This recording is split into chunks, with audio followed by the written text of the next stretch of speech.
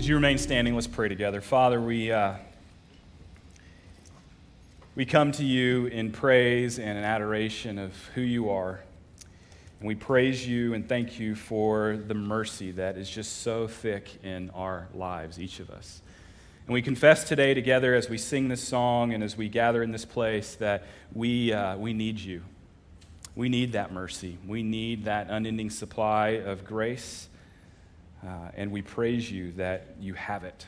We don't have to look anywhere else. We can look to you. We can look to your Son, Jesus Christ, who went to the cross for us. Now, Lord, as we move from praise to looking deeply at the Word, God, I pray that the Spirit would illuminate our hearts and minds, that would sink these truths deep inside of us and be served to change us. We look to you now. In Christ's name, amen. Go ahead and be seated, please. And as you're getting situated, go ahead and turn to the book of Jonah. The 4th chapter of the book of Jonah is where we'll be today. Again, Jonah is in between Obadiah and Micah, and because you know where those Old Testament books are, I know that you'll find Jonah just fine. But we're in a short little 2-week series on the book of Jonah. Last week we looked at Jonah chapter 3. This week we are looking at Jonah chapter 4. This actually goes all the way back to last summer about this time when we looked at Jonah chapter 1 and Jonah chapter 2. So it's taken us about a year, but we've gotten all the way through this Old Testament minor prophet, maybe with a few interruptions along the way. So rather than start with an introduction or a joke or a story, we're going to dive right into this passage and then move forward from there. So look at Jonah chapter 4, beginning in verse 1. Hear the word of the Lord. But it displeased Jonah exceedingly, and he was angry. And he prayed to the Lord and said, O Lord, is not this what I said when I was yet in my country? That is why I made haste to flee to Tarshish, for I knew that you were a gracious God and merciful, slow to anger, and abounding in steadfast love, and relenting from disaster. Therefore now, O Lord, please take my life from me, for it is better for me to die than to live. And the Lord said, Do you do well to be angry? Jonah went out of the city and sat to the east of the city and made a booth for himself there. He sat under it in the shade till he should see what would become of the city. Now the Lord God appointed a plant and made it come up over Jonah, that it might be a shade over his head to save him from his discomfort. So Jonah was exceedingly glad because of the plant. But when dawn came up the next day, God appointed a worm that attacked the plant so that it withered. When the sun rose, God appointed a scorching east wind, and the sun beat down on the head of Jonah so that he was faint. And he asked that he might die, and said, It is better for me to die than to live. But God said to Jonah, Do you do well to be angry for the plant? And he said, Yes, I do well to be angry enough to die.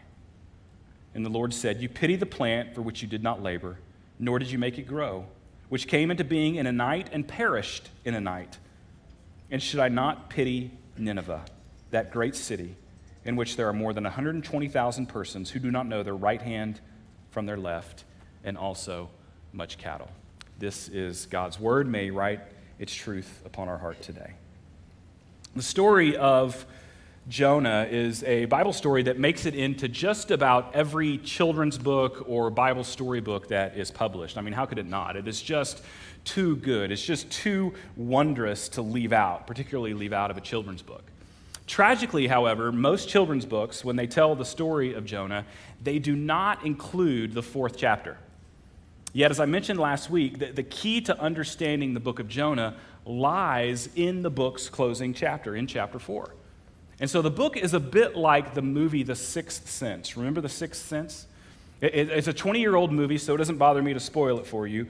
But if you have seen it, you remember that in the closing scene, you become aware that the main character has been dead for basically the entire movie. And there's this little boy that he's been trying to help, and the strange thing about the little boy is that he sees dead people. And you realize at the very end, he is able to talk with Bruce Willis's character because Bruce Willis is one of the dead people. Remember that? And what does that mean exactly? Well, it means it's a pretty creepy movie, but it also means that you don't watch The Sixth Sense a second time without seeing it in a completely different way. Once you know the ending, the whole story takes on a different meaning. And so it is with Jonah. Once you read and understand the fourth chapter of Jonah, the whole book just blows wide open. And so what we're going to do this morning is, in an effort to grasp this book, we'll read back through this chapter, asking some questions along the way, and then hopefully we'll find some application to our lives, okay?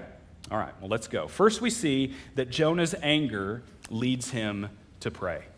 In verse 2 of chapter 4, Jonah is said to go to the Lord in prayer. And this is the second time in the book that Jonah prays. First time, right after chapter 1, but in chapter 1, Jonah finds himself drowning in the deep sea. And as he's sinking, as he's going down to what he calls the base of the mountains, he prays to the Lord. And there he prays a grateful prayer. And in that prayer, Jonah recognizes his sin. He's awakened to it. He places his faith back in the Lord. To a degree, Jonah repents. And in the course of this, God appoints a fish to swallow Jonah, saving him from death, giving him a gracious second chance to obey. And so with this second chance, Jonah goes to Assyria's greatest city, the city of Nineveh, where he preaches a message that God has given him. And the whole city, hundreds of thousands of people, repented and believed in God when they heard Jonah's message. And so Jonah goes from running from God to preaching a revival. And let's see how he responded. Hundreds of thousands repent, hundreds of thousands believe in God. How excited is Jonah the prophet? Verse 1, but it displeased Jonah exceedingly, and he was angry. What? What? And Jonah's displeasure here is actually an accusation. Jonah is accusing God of nothing less than being evil. God had told Jonah that Nineveh was evil, and he needed him to go and preach to them. And so Jonah went and preached to them. They respond in faith and repentance, and Jonah's response is, God, Nineveh's not only evil, you're evil. If you were good, you would have judged that wicked city. That's what they deserved, but you didn't. They repented, and so you relented from showing your wrath. Why, God, would you do such an unjust thing? And so Jonah, this man who had been shown so much grace, God pursued him when he ran away. God sent a fish to swallow him and save him from the deep. God delivered him to dry land intact, gave him a message to preach to Nineveh. Jonah, whom God had used to bring about the largest revival any time in history, arguably. Jonah had been shown so much grace. But here's the thing we're learning about Jonah. Jonah actually hated grace. And he hated it because fundamentally he did not understand it. In Jonah's mind, you had to be worthy of grace. And there was only one nation worthy of grace, and that was Israel. Meaning, when grace didn't benefit Jonah or his nation or his people, he despised it. Grace given to others had to be earned. And in Jonah's mind, Nineveh didn't deserve it. They hadn't earned it. And so safe to say, Jonah didn't understand grace. And my question to you is, do you? Do you understand grace? Here's a way to gauge your understanding of grace. Just a quick comment. Your view of grace is most clearly defined by what you want for people you like the least. Your view of grace is most clearly defined by what you want for people you like the least. Jonah didn't understand grace because he hated Nineveh. He didn't want grace for them. And when grace arrived in Nineveh, he was mad. And how do I know this is the case? Look at his prayer there in verse 2. O Lord, is not this what I said when I was yet in my country? So he's flashing back to when initially the word of the Lord had come to him. Is this not what I said when I was yet in my country? For I knew that you are a gracious God and merciful, slow to anger and abounding in steadfast love, relenting from disaster. So here we see the real reason why Jonah initially fled God's call on his life. It wasn't for fear of the Assyrians.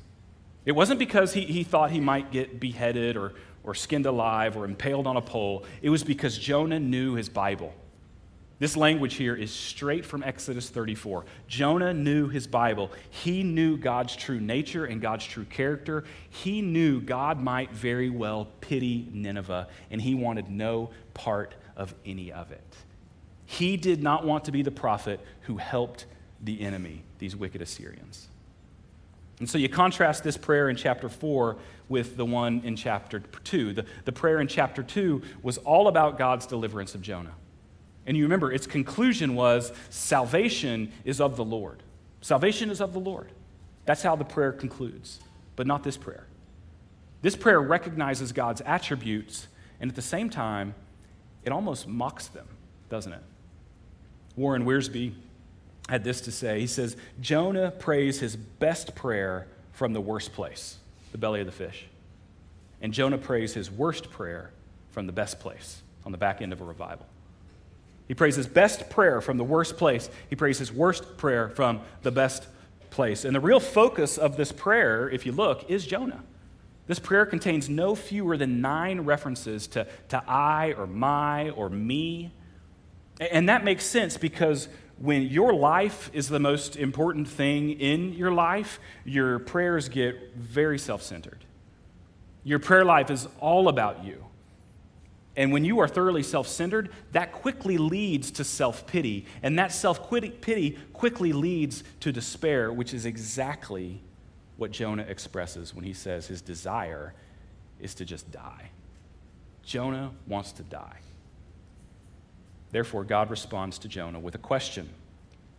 This is the first of 3 questions God asks Jonah in the final chapter. In Scripture, God likes to ask questions because questions are effective in exposing the condition of men's hearts. And you might remember God asked questions of Adam and Eve when they had sinned in the garden. He said, "Where are you?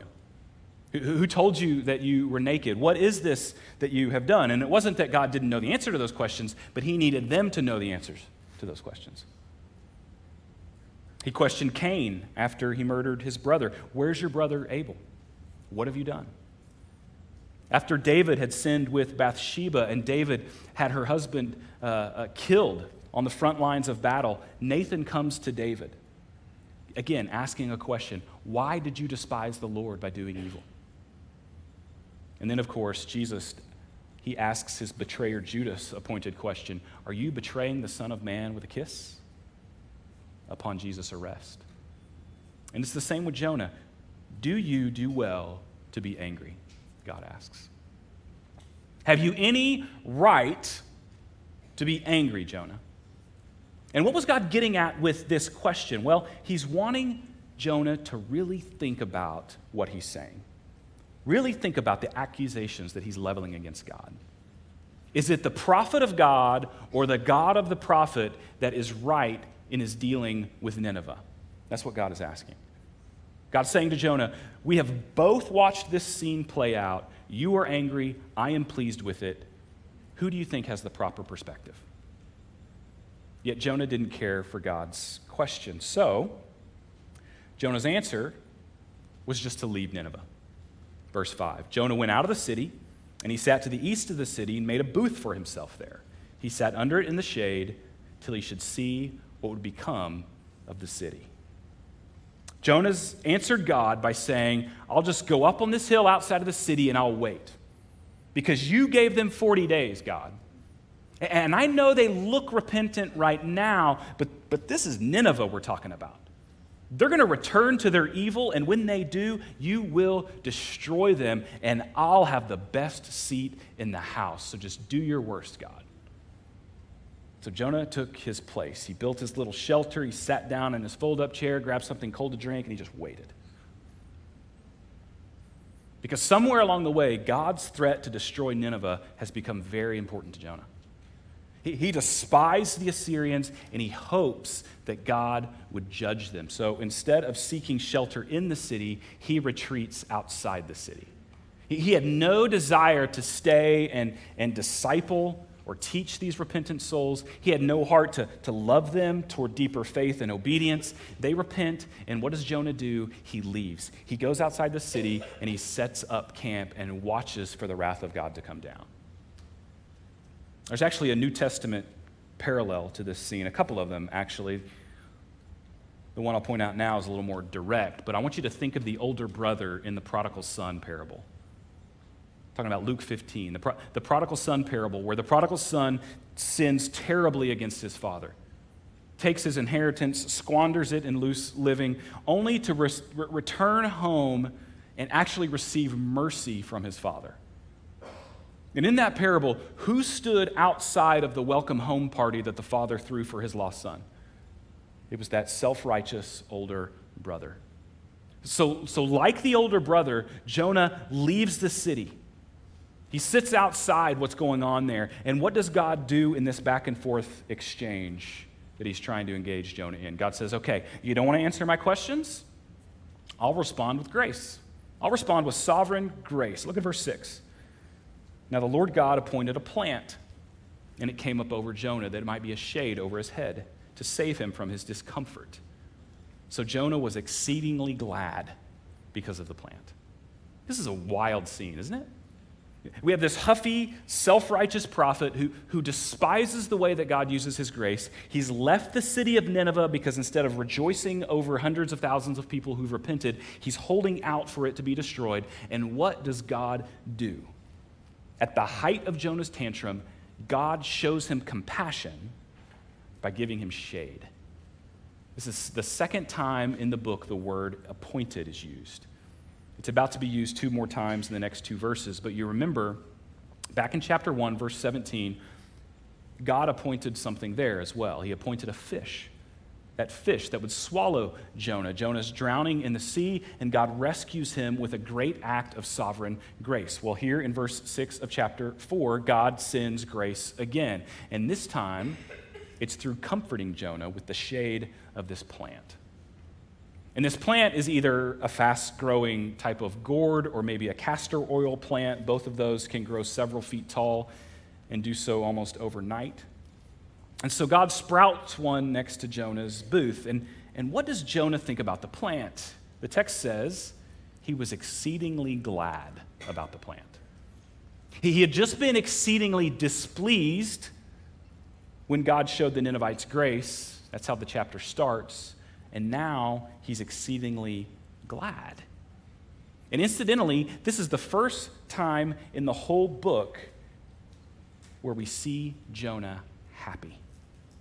And Jonah is happy because finally God did something kind to Jonah. Jonah was an Israelite, a prophet of the northern kingdom, a good news prophet that boasted of the expansion of the northern kingdom's borders. He enjoyed, Jonah did, he enjoyed prosperity and comfort and esteem in Israel. And finally, God gave him what he loved, gave him comfort.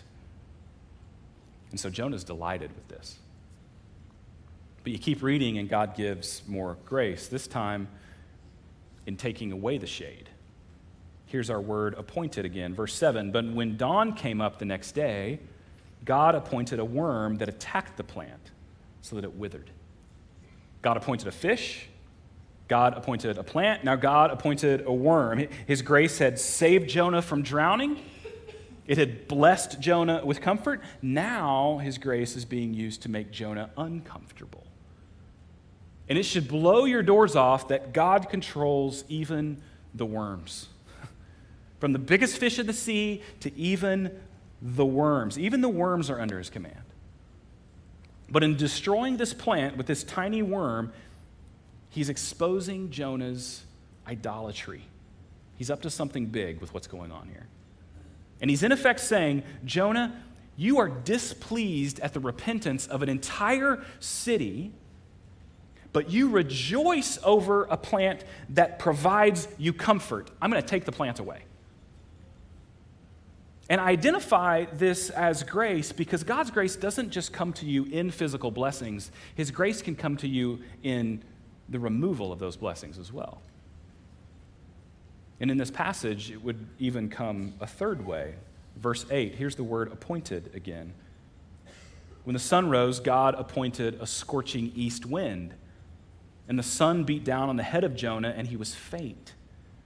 So God's grace is now displayed in the affliction that he's bringing on Jonah. In this part of the Middle East, there's a desert phenomenon called a sirocco. And the geography of the Bible, at least the one on my shelf, had to say this about these desert wind events. It says, during the period of a sirocco, the temperature rises steeply, sometimes even climbing during the night.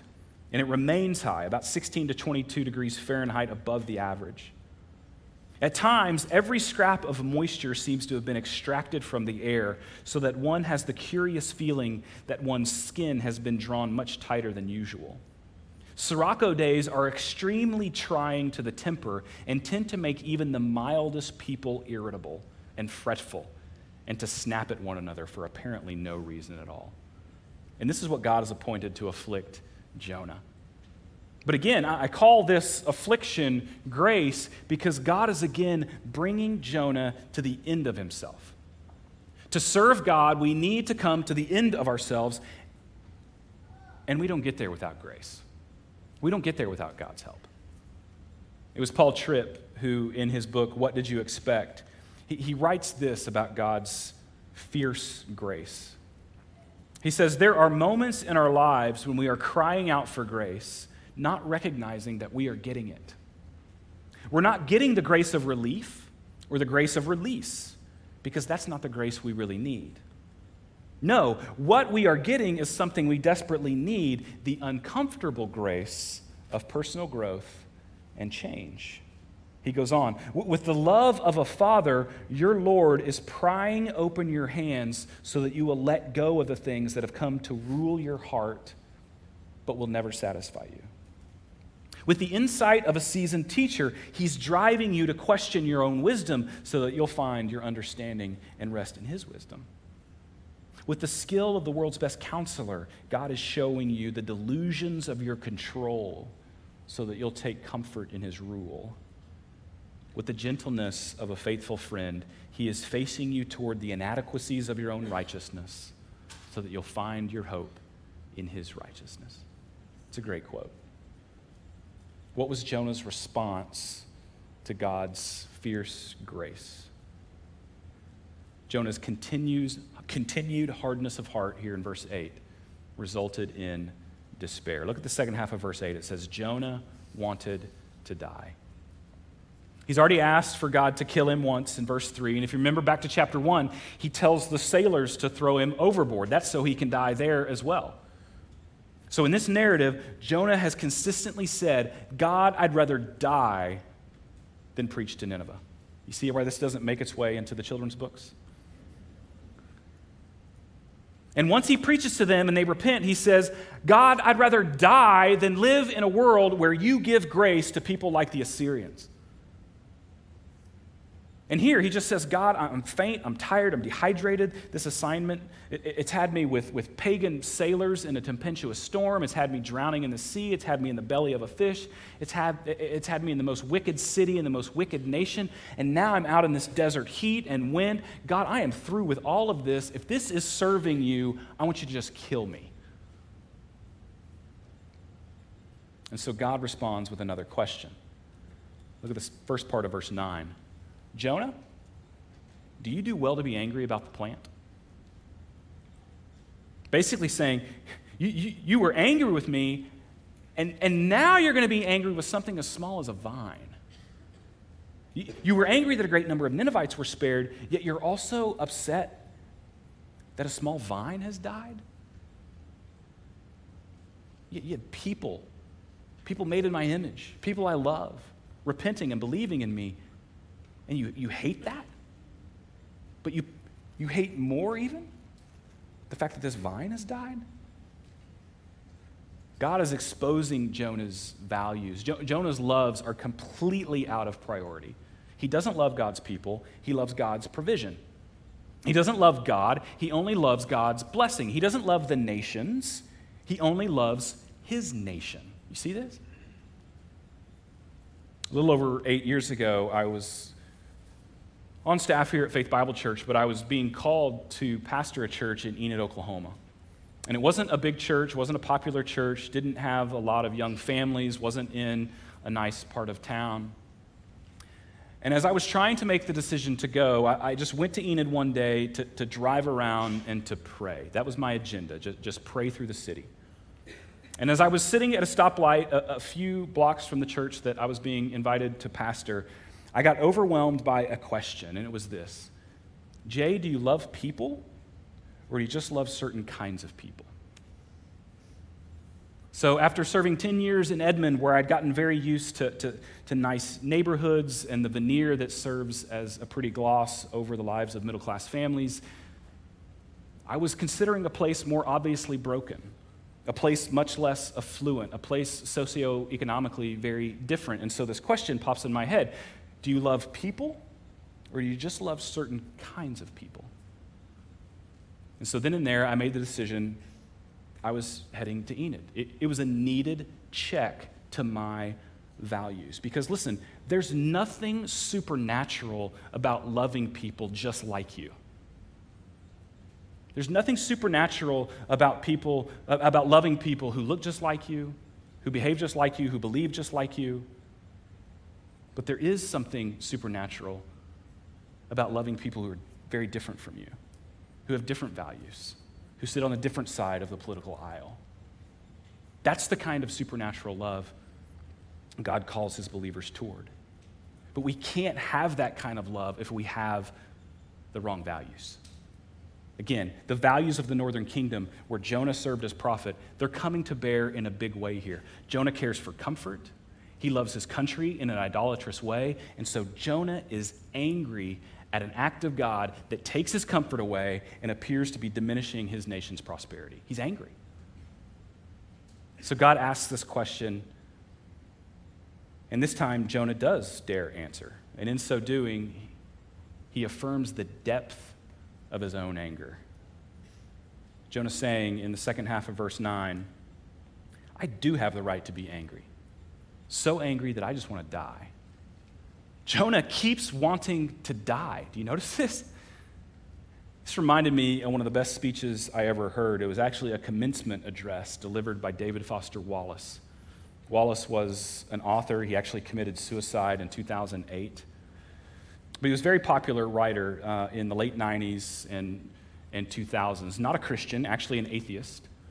But to a group of college graduates, David Foster Wallace said this. He says, there's no such thing as not worshiping. Everybody worships. And the compelling reason for maybe choosing some sort of God or spiritual type thing to worship is that pretty much anything else you worship will eat you alive. If you worship money and things, if they are where you tap real meaning in life, then you will never have enough, never feel you have enough. It's the truth. Worship power, you will end up feeling weak and afraid, and you will need ever more power over others to numb your own fear. Worship your intellect, being seen as smart, you will end up feeling stupid, a fraud, always on the verge of being found out. Worship your body and beauty, and you will always feel ugly, and when time and age start showing, you will die 1,000,000 deaths before they finally grieve you. It's a profound passage. And what he's saying is the temporal, earthbound idols that we tend to worship, these objects of worship that are pretty much our default setting, power, appearance, and money, where they ultimately lead us is to despair. They will fail to truly satisfy our hearts, and when we have an inordinate love for them, we end up dying for them, or we end up self-destructing in our service to them. And that is precisely why Jonah wants to die. The prosperity of his nation, the comfort of wealth, the esteem of his office as prophet, those are the idols of his heart. That's what Jonah worships. And it's crumbling around him, and he wants to die. But here's what makes Christianity so unique and beautiful. The God of the Bible is the only God that says, you don't die for me, I die for you. You don't lay down your life for me, I lay down my life for you. I spoke of that direct contrast with the prodigal son a little bit, that direct parallel of the prodigal son a little bit earlier, maybe you see the contrasting parallel to Jesus that we have here. Jesus took an uncommon assignment to a foreign land. Jesus left his home in heaven to come to earth. He preached to a wicked and adulterous generation in Jerusalem. And when he was finished with his preaching ministry, he too went to a hill outside of the city. But instead of taking his place on that hill to watch the wrath of God come down on the city, Jesus took his place on the hill outside the city in order to receive the wrath of God upon himself. He bore the wrath of God so that those who believe might be saved. The work of Jesus, better than the work of Jonah. Forsake your worthless idols. Put those to death. Don't die for those, because I'll die for you when you seek me, is what God is saying to Jonah. But Jonah isn't there. He's not there. He worships his country. He worships comfort. Those are the things in jeopardy. So he doesn't want God. He wants to die. And so God responds with a third question. And with this question, the book closes. There are only two books in the Bible that end with a question: Jonah and Nahum. Coincidentally, both of the questions have to do with the city of Nineveh. And the closing question is this: and should not I pity Nineveh, that great city, in which there are more than 120,000 persons who do not know their right hand from their left, and also much cattle? Some try to estimate that the population of Nineveh is up around 600,000 people. And you get there by saying that God is talking about small children here in this verse, people not knowing their right hand from their left. And so therefore, if there were 120,000 small children, there would have been 4 or 5 times as many older children and adults, which that very well may be the right way to interpret the number of people in Nineveh. I'm not exactly sure. But another view of this right hand from left phrase is that these Assyrians, they have no moral compass. They don't know right from wrong. They're morally bankrupt and have no one shepherding them toward the true knowledge of God. And because of this reality, God pities them, which is a word that means he weeps for them. God weeps for the sinful, rebellious people in the world. He weeps for them. That paints a picture of his deep love for them. Even though they're living against him or running from him or hating him with their actions, he is weeping for them. So however you want to calculate the population of Nineveh, either position has the same implication. God pities sinners. He's pitying Nineveh. And so, Jonah, don't you pity them too, God asks. What about their cows? You pitied the plant. Will you even pity their cows? You wept over the plant that died. Surely a cow is more important than a plant. Steak is better than salad, Jonah.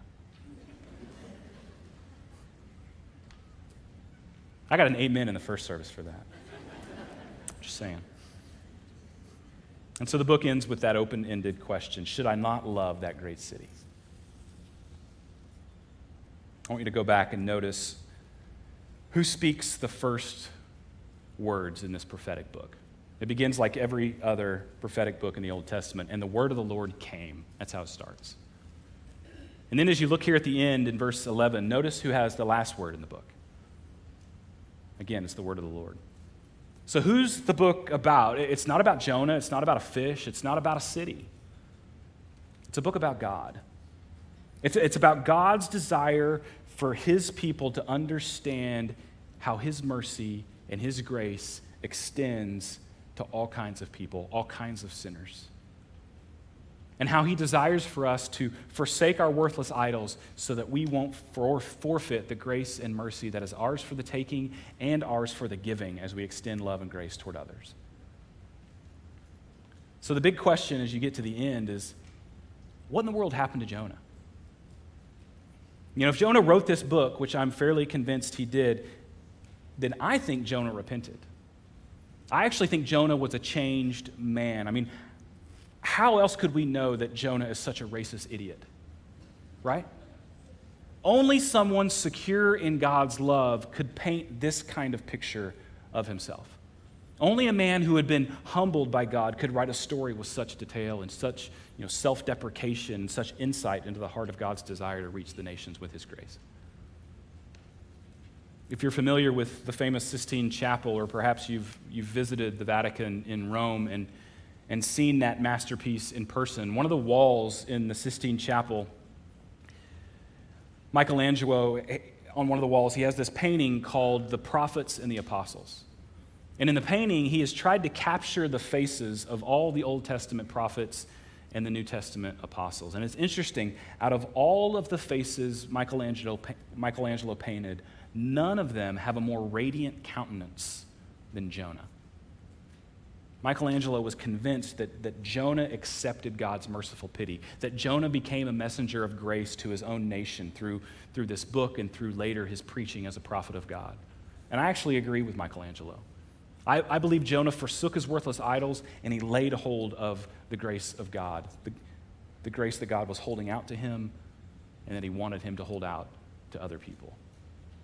So let me just ask you to ask the Lord to apply this book to your own heart. There are dozens of points of application.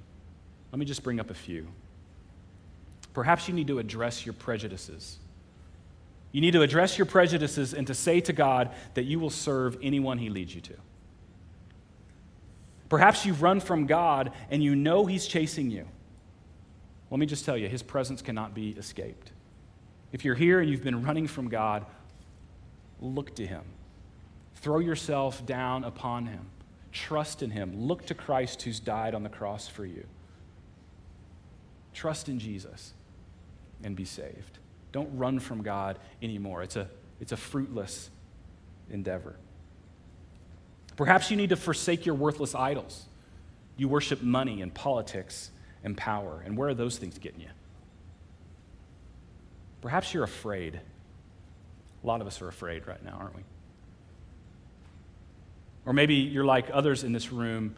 Maybe you're just comfortable and you really like being comfortable. Or maybe, God forbid, maybe like Jonah, you want to die. Perhaps you make people earn grace and compassion rather than extending it to them. Maybe God is calling you to go somewhere and to be a herald for the gospel, somewhere hard. How will the Spirit apply Jonah to your heart?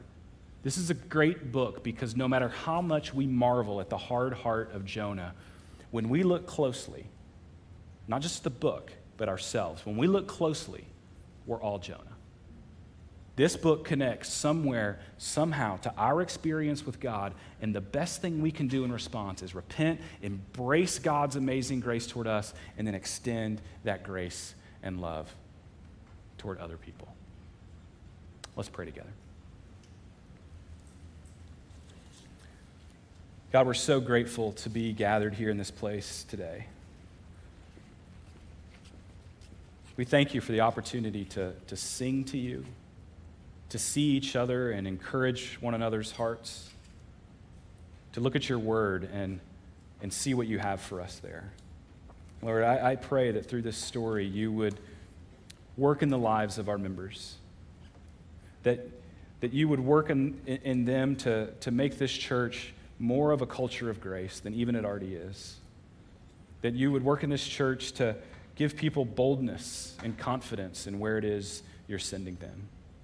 And Lord, we would not be afraid of places that are hard or unsafe or even seemingly beyond your mercy, but we would walk with you wherever it is you lead us. God, make us a people who never flee from your presence, but run towards you every day of our lives. It's in Jesus' name we pray. Amen.